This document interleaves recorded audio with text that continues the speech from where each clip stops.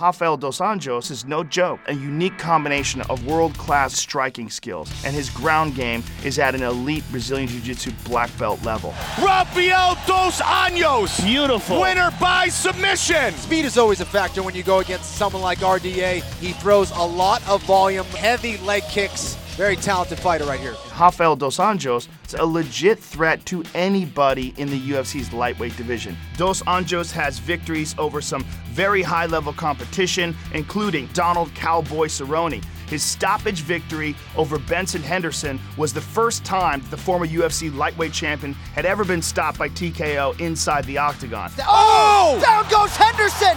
Rafael dos Anjos! He's done it! On his best nights, he's capable of beating some of the best in the world. Dos Anjos has some nasty leg kicks.